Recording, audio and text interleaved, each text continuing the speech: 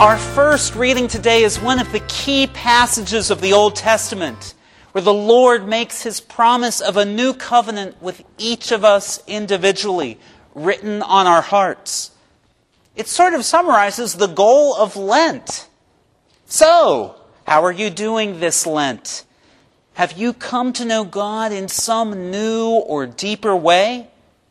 If not, don't despair. Last 2 weeks of Lent are the most intense, so there is still time. We'll hear a lot from the Gospel of John over the next 2 months, and as you know, it is my favorite Gospel. John's goal is to show us how Jesus of Nazareth is the Christ, the totality of the second person of the Trinity. But today we get a sense of Jesus' humanity, both from John and from our very, very short reading from Hebrews. Lord, create in us a clean heart. In my first semester at the Washington Theological Union, I took a course called Personal Identity, which leads to the great joke, what happens if you fail personal identity? In that class, we looked at psychological and spiritual models of human development, and our job was to assess how we, on our journey, fit into that model. When I first walked into that class, I didn't know Erik Erikson from Leif Erikson. If you are as ignorant now as I was then, Erik Erikson was a prominent psychologist who proposed that we negotiate 8 stages of development over our lifespan. Each of these 8 stages is defined by a crisis that we must face. Now, we never totally master any stage, so those existential questions continue to challenge us throughout our lives. But I think stages 5, 6, and 7 relate to our scriptures today. Well, even if you've never heard of Erik Erikson, and I'm a little nervous, I know there's a couple PhDs in psychology among us, but you all know the term he came up with for describing the crisis of adolescence. He coined the term identity crisis. And think back to when you were in middle school. You probably spent a lot of time thinking, who am I? Who can I be? And you probably worried if you were smart enough, athletic enough, funny enough, good-looking enough to fit in. Now, I know that over time, the names of these various groups and social groups at school change. I went through this phase in the late 80s when it was the jocks, the preps, the geeks, and the nerds. And I brought my high school yearbook. You can open up to any page and see that everybody used a lot of hairspray. As we negotiate through the drama of high school and the first years of college, hopefully we learn that we can't be all things to all people at all times. And in that moment of realization, that's when we recognize that we must claim an individual identity. The primary purpose of wheat is to provide food. But a single grain of wheat can't serve its purpose if it remains on the stalk. It needs to be separated from the other grains to accomplish its purpose, to be individualized. Now, granted, we all still act like 13-year-olds some days of our lives. But most of us hopefully have learned to be ourselves, and that most people will accept us as we are. Erikson's next stage is young adulthood, and the crisis there is intimacy. Can I love? Now, in the United States, when we hear intimacy, we usually think only of things pertaining to sexual activity, but intimacy is so much more than that. Anyone in RCIA here, or almost anyone who's talked to me in the confessional in the last 8 months, has been handed a copy of Sister Lynn Levo's list of 12 opportunities for intimacy. I was going to make you copies, but I forgot. Sorry.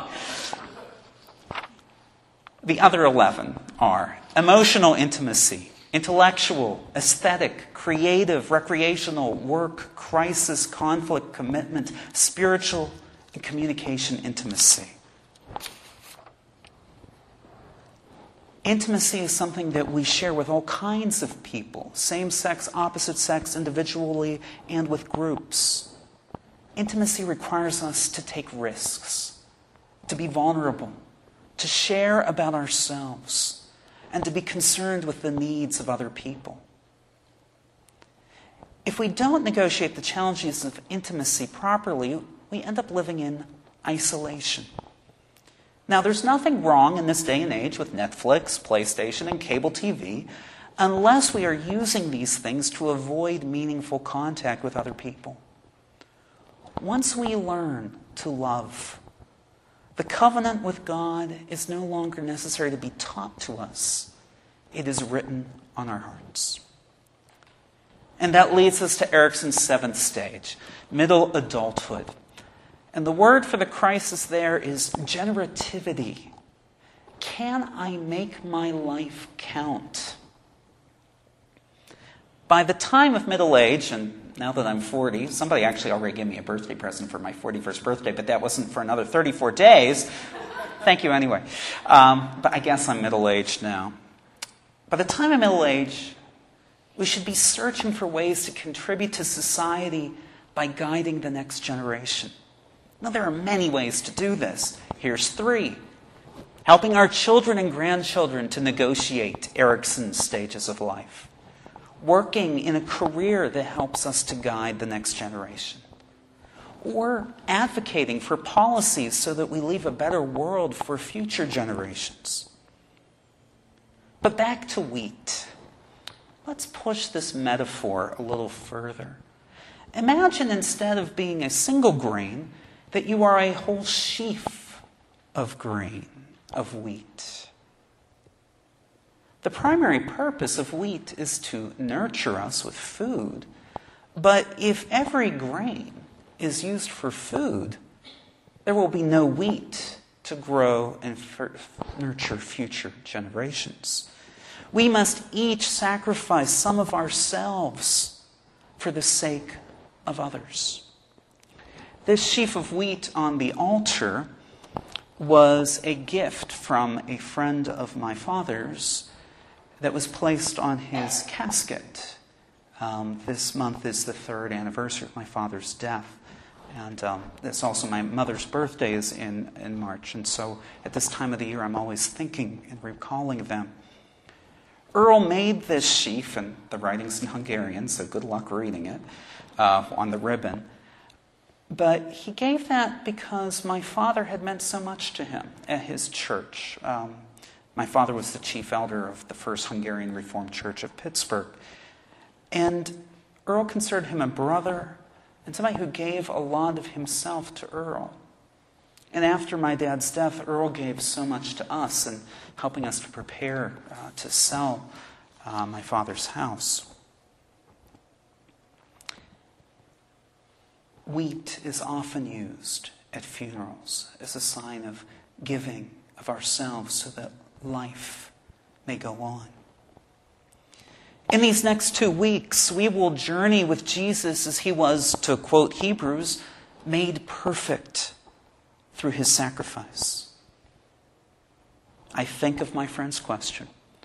If being a Christian were a crime, would there be enough evidence to convict you? If my identity, my connections with others, and my life's purpose don't reflect the sacrifice of Christ in some way, I'm not much of a Christian, am I?